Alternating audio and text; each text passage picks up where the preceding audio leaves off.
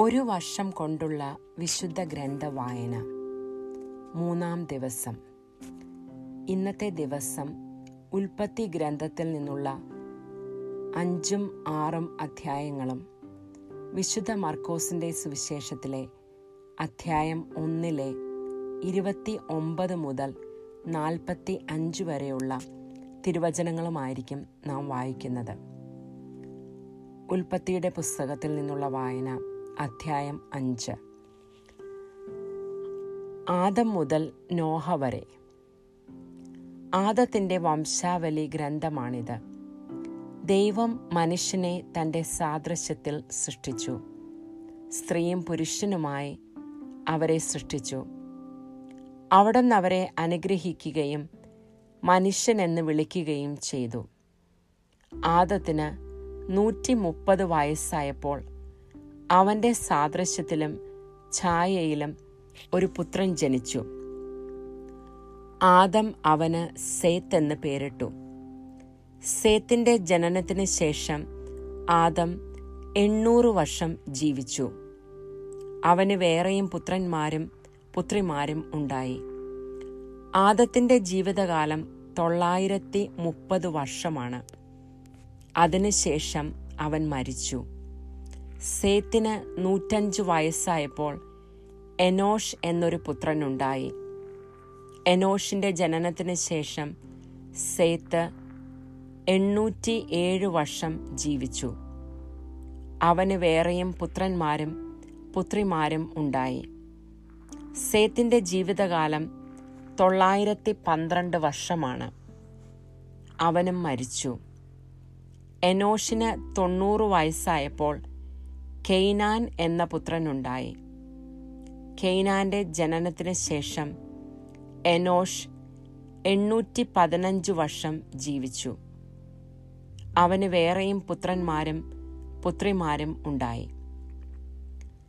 എനോഷിന്റെ ജീവിതകാലം 905 വർഷമാണ്.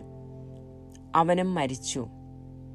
കെയ്നാന് 70 വയസ്സായപ്പോൾ മഹലലേൽ എന്നൊരു മകനുണ്ടായി. മഹലലേലിന്റെ ജനനത്തിന് ശേഷം കെയ്നാൻ 840 വർഷം ജീവിച്ചു. അവന് വേറെയും പുത്രന്മാരും പുത്രിമാരും ഉണ്ടായി. കെയ്നാന്റെ ജീവിതകാലം 910 വർഷമായിരുന്നു. അവനും മരിച്ചു. മഹലലേലിന് 65 വയസ്സായപ്പോൾ യാരദ് എന്ന മകനുണ്ടായി. യാരദിന്റെ ജനനത്തിന് ശേഷം മഹലലേൽ 830 വർഷം ജീവിച്ചു. അവന് വേറെയും പുത്രന്മാരും പുത്രിമാരും ഉണ്ടായി. മഹലലേലിന്റെ ജീവിതകാലം 895 വർഷമായിരുന്നു. അവനും മരിച്ചു. യാരദിന് 162 വയസ്സായപ്പോൾ ഹെനോക്ക് എന്ന പുത്രനുണ്ടായി. ഹെനോക്കിന്റെ ജനനത്തിന് ശേഷം യാരദ് 800 വർഷം ജീവിച്ചു. അവന് വേറെയും പുത്രന്മാരും പുത്രിമാരും ഉണ്ടായി. യാരദിന്റെ ജീവിതകാലം 962 വർഷമായിരുന്നു. അവനും മരിച്ചു. ഹെനോക്കിന് 65 വയസ്സായപ്പോൾ മെത്തുശലേഹ് എന്ന മകനുണ്ടായി. മെത്തുശലേഹിന്റെ ജനനത്തിന് ശേഷം ഹെനോക്ക് 300 വർഷം കൂടി ദൈവത്തിന് പ്രിയപ്പെട്ടവനായി ജീവിച്ചു. അവന് വേറെയും പുത്രന്മാരും പുത്രിമാരും ഉണ്ടായി. ഹെനോക്കിന്റെ ജീവിതകാലം 365 വർഷമായിരുന്നു. ഹെനോക്ക് ദൈവത്തിന് പ്രിയങ്കരനായി ജീവിച്ചു. പിന്നെ അവനെ കണ്ടിട്ടില്ല. ദൈവം അവനെ എടുത്തു. 187 വയസ്സായപ്പോൾ മെത്തുശലേഹ് ലാമക്കിന്റെ പിതാവായി. ലാമക്കിന്റെ ജനനത്തിന് ശേഷം മെത്തുശലേഹ് 782 വർഷം ജീവിച്ചു. അവന് വേറെയും പുത്രന്മാരും പുത്രിമാരും ഉണ്ടായി. മെത്തുശലേഹിന്റെ ജീവിതകാലം 969 വർഷമായിരുന്നു. അവനും മരിച്ചു. ലാമക്കിന് 182 വയസ്സായപ്പോൾ ഒരു പുത്രനുണ്ടായി. കർത്താവ് ശപിച്ച ഈ ഭൂമിയിലെ ക്ലേശകരമായ അധ്വാനത്തിൽ അവൻ നമുക്ക് ആശ്വാസം നേടിത്തരും എന്ന് പറഞ്ഞ് അവനെ നോഹ എന്ന് വിളിച്ചു. നോഹയുടെ ജനനത്തിന് ശേഷം ലാമക്ക് 595 വർഷം ജീവിച്ചു. അവന് വേറെയും പുത്രന്മാരും പുത്രിമാരും ഉണ്ടായി. ലാമക്കിന്റെ ജീവിതകാലം 777 വർഷമായിരുന്നു. അവനും മരിച്ചു. നോഹയ്ക്ക് 500 വയസ്സായതിനു ശേഷം ഷേം, ഹാം, യാഫത്ത് എന്നീ പുത്രന്മാർ ഉണ്ടായി. 6-ാം അധ്യായം. തിന്മ വർദ്ധിക്കുന്നു. മനുഷ്യർ ഭൂമിയിൽ പെരുകുവാൻ തുടങ്ങുകയും അവർക്ക് പുത്രിമാർ ജനിക്കുകയും ചെയ്തപ്പോൾ മനുഷ്യപുത്രിമാർ അഴകുള്ളവരാണെന്ന് കണ്ട് ദൈവപുത്രന്മാർ തങ്ങൾക്കിഷ്ടപ്പെട്ടവരെയെല്ലാം ഭാര്യമാരായി സ്വീകരിച്ചു. അപ്പോൾ ദൈവമായ കർത്താവ് പറഞ്ഞു, എൻ്റെ ചൈതന്യം മനുഷ്യനിൽ എന്നേക്കും നിലനിൽക്കുകയില്ല. അവൻ ജഡമാണ്. അവൻ്റെ ആയുസ് 120 വർഷമായിരിക്കും. ദൈവപുത്രന്മാർ മനുഷ്യപുത്രിമാരുമായി ചേരുകയും അവർക്ക് മക്കളുണ്ടാവുകയും ചെയ്തിരുന്ന അക്കാലത്തും പിന്നീടും ഭൂമിയിൽ അതികായകന്മാർ ഉണ്ടായിരുന്നു. അവരാണ് പുരാതന കാലത്തെ പ്രസിദ്ധിയാർജിച്ച പ്രബലന്മാർ. ഭൂമിയിൽ മനുഷ്യന്റെ ദുഷ്ടത വർദ്ധിച്ചിരിക്കുന്നുവെന്നും അവന്റെ ഹൃദയത്തിലെ ചിന്തയും ഭാവനയും എപ്പോഴും ദുഷിച്ചത് മാത്രമാണെന്നും കർത്താവ് കണ്ടു. ഭൂമുഖത്ത് മനുഷ്യനെ സൃഷ്ടിച്ചതിൽ കർത്താവ് പരിതപിച്ചു. അതവിടുത്തെ ഹൃദയത്തെ വേദനിപ്പിച്ചു. കർത്താവ് അരുളി ചെയ്തു, എൻ്റെ സൃഷ്ടിയായ മനുഷ്യനെ ഭൂമുഖത്തു നിന്നും ഞാൻ തുടച്ചു മാറ്റും. മനുഷ്യനെയും മൃഗങ്ങളെയും ഇഴജന്തുക്കളെയും ആകാശത്തിലെ പറവകളെയും ഞാൻ നാമാവശേഷമാക്കും. അവയെ സൃഷ്ടിച്ചതിൽ ഞാൻ ദുഃഖിക്കുന്നു. എന്നാൽ നോഹ കർത്താവിൻ്റെ പ്രീതിക്ക് പാത്രമായി. ഇതാണ് നോഹയുടെ വംശാവലി. നോഹ നീതിമാനായിരുന്നു. ആ തലമുറയിലെ കറയറ്റ മനുഷ്യൻ. അവൻ ദൈവത്തിൻ്റെ മാർഗത്തിൽ നടന്നു.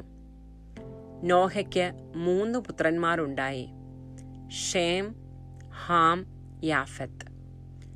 ദൈവത്തിൻ്റെ ദൃഷ്ടിയിൽ ഭൂമിയാകെ ദുഷിച്ചതായി തീർന്നു. എങ്ങും അക്രമം നടമാടി. ഭൂമി ദുഷിച്ചു പോയെന്ന് ദൈവം കണ്ടു. ലോകത്തിൽ മനുഷ്യരെല്ലാം ദുർമാർഗികളായി. നോഹയുടെ പെട്ടകം. ദൈവം നോഹയോട് അരുളി ചെയ്തു, ജീവജാലങ്ങളെയെല്ലാം നശിപ്പിക്കുവാൻ ഞാൻ നിശ്ചയിച്ചിരിക്കുന്നു. അവർ മൂലം ലോകം അധർമ്മം കൊണ്ട് നിറഞ്ഞിരിക്കുന്നു. ഭൂമിയോടുകൂടി അവരെ ഞാൻ നശിപ്പിക്കും. ഗോഫർ മരം കൊണ്ട് നീ ഒരു പെട്ടകമുണ്ടാക്കുക.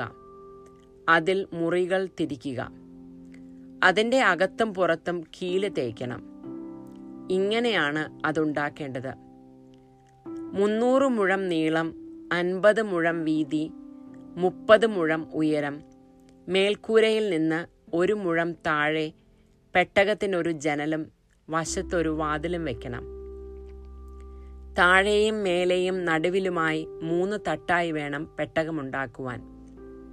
ഭൂതലത്തിലെല്ലാം ഞാനൊരു ജലപ്രളയം വരുത്തുവാൻ പോകുന്നു. ആകാശത്തിന് കീഴെ ജീവശ്വാസമുള്ള എല്ലാ ജഡവും ഞാൻ നശിപ്പിക്കും. ഭൂമുഖത്തുള്ളതെല്ലാം നശിക്കും. എന്നാൽ നീയുമായി ഞാൻ എൻ്റെ ഉടമ്പടി ഉറപ്പിക്കും. നീ പെട്ടകത്തിൽ കയറണം. നിന്റെ കൂടെ നിന്റെ ഭാര്യയും പുത്രന്മാരും അവരുടെ ഭാര്യമാരും. എല്ലാ ജീവജാലങ്ങളിൽ നിന്നും ആണും പെണ്ണുമായി ഈ 2 എണ്ണത്തിനെയും നീ പെട്ടകത്തിൽ കയറ്റി സൂക്ഷിക്കണം. എല്ലാ ഇനം പക്ഷികളും മൃഗങ്ങളും ഇഴജന്തുക്കളും സംരക്ഷിക്കപ്പെടേണ്ടതിന് ഈ 2 എണ്ണം നിന്റെ കൂടെ വരട്ടെ. നിനക്കും അവയ്ക്കും ആഹാരത്തിനു വേണ്ടി എല്ലാത്തരം ഭക്ഷണവും ശേഖരിച്ചു വെക്കണം. ദൈവം കൽപ്പിച്ചതുപോലെ തന്നെ നോഹ പ്രവർത്തിച്ചു. പുതിയ നിയമത്തിൽ നിന്നുള്ള വായന. വിശുദ്ധ മർക്കോസ് എഴുതിയ സുവിശേഷം, അധ്യായം 1, 29 മുതൽ 45 വരെയുള്ള തിരുവചനങ്ങൾ.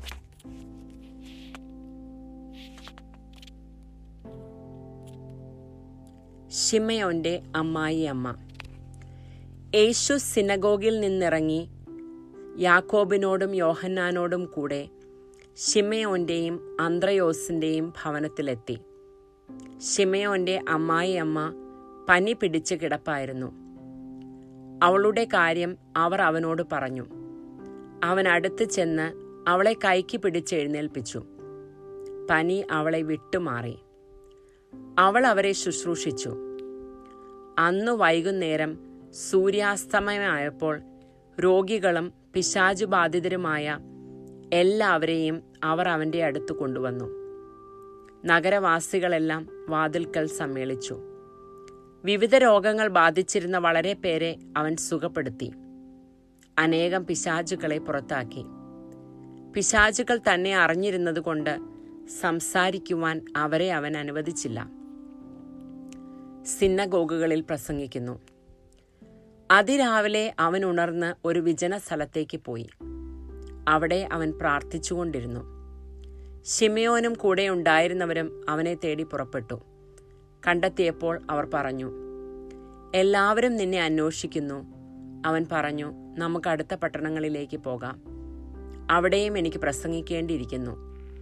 അതിനാണ് ഞാൻ വന്നിരിക്കുന്നത്. സിനഗോഗുകൾ പ്രസംഗിച്ചുകൊണ്ടും പിശാചുകളെ പുറത്താക്കിക്കൊണ്ടും അവൻ ഗലീലയിലുടനീളം സഞ്ചരിച്ചു. കുഷ്ഠരോഗിയെ സുഖപ്പെടുത്തുന്നു. ഒരു കുഷ്ഠരോഗി അവൻ്റെ അടുത്തെത്തി മുട്ടുകുത്തി അപേക്ഷിച്ചു, അങ്ങേക്ക് മനസ്സുണ്ടെങ്കിൽ എന്നെ ശുദ്ധനാക്കാൻ കഴിയും. അവൻ കരുണ തോന്നി കൈനീട്ടി അവനെ സ്പർശിച്ചുകൊണ്ട് പറഞ്ഞു, എനിക്ക് മനസ്സുണ്ട്, നിനക്ക് ശുദ്ധിയുണ്ടാകട്ടെ. തൽക്ഷണം കുഷ്ഠം മാറി അവന് ശുദ്ധി വന്നു. യേശു അവനെ കർശനമായി താക്കീത് ചെയ്ത് പറഞ്ഞയച്ചു, നീ ഇതേപ്പറ്റി ആരോടുമൊന്നും സംസാരിക്കരുത്. എന്നാൽ പോയി പുരോഹിതന് നിന്നെ തന്നെ കാണിച്ചു കൊടുക്കുക. മോശയുടെ കൽപ്പന അനുസരിച്ച് ജനങ്ങൾക്ക് സാക്ഷ്യത്തിനായി ശുദ്ധീകരണ കാഴ്ചകൾ സമർപ്പിക്കുകയും ചെയ്യുക. എന്നാൽ അവൻ പുറത്തു ചെന്ന് വളരെ കാര്യങ്ങൾ പ്രഘോഷിക്കുവാനും ഇത് പ്രസിദ്ധമാക്കുവാനും തുടങ്ങി. തന്മൂലം പിന്നീട് പട്ടണത്തിൽ പരസ്യമായി പ്രവേശിക്കുവാൻ യേശുവിന് സാധിച്ചില്ല. അവൻ പുറത്ത് വിജന പ്രദേശങ്ങളിൽ തങ്ങി. ജനങ്ങളാകട്ടെ എല്ലായിടങ്ങളിലും നിന്ന് അവൻ്റെ അടുത്ത് വന്നുകൊണ്ടിരുന്നു.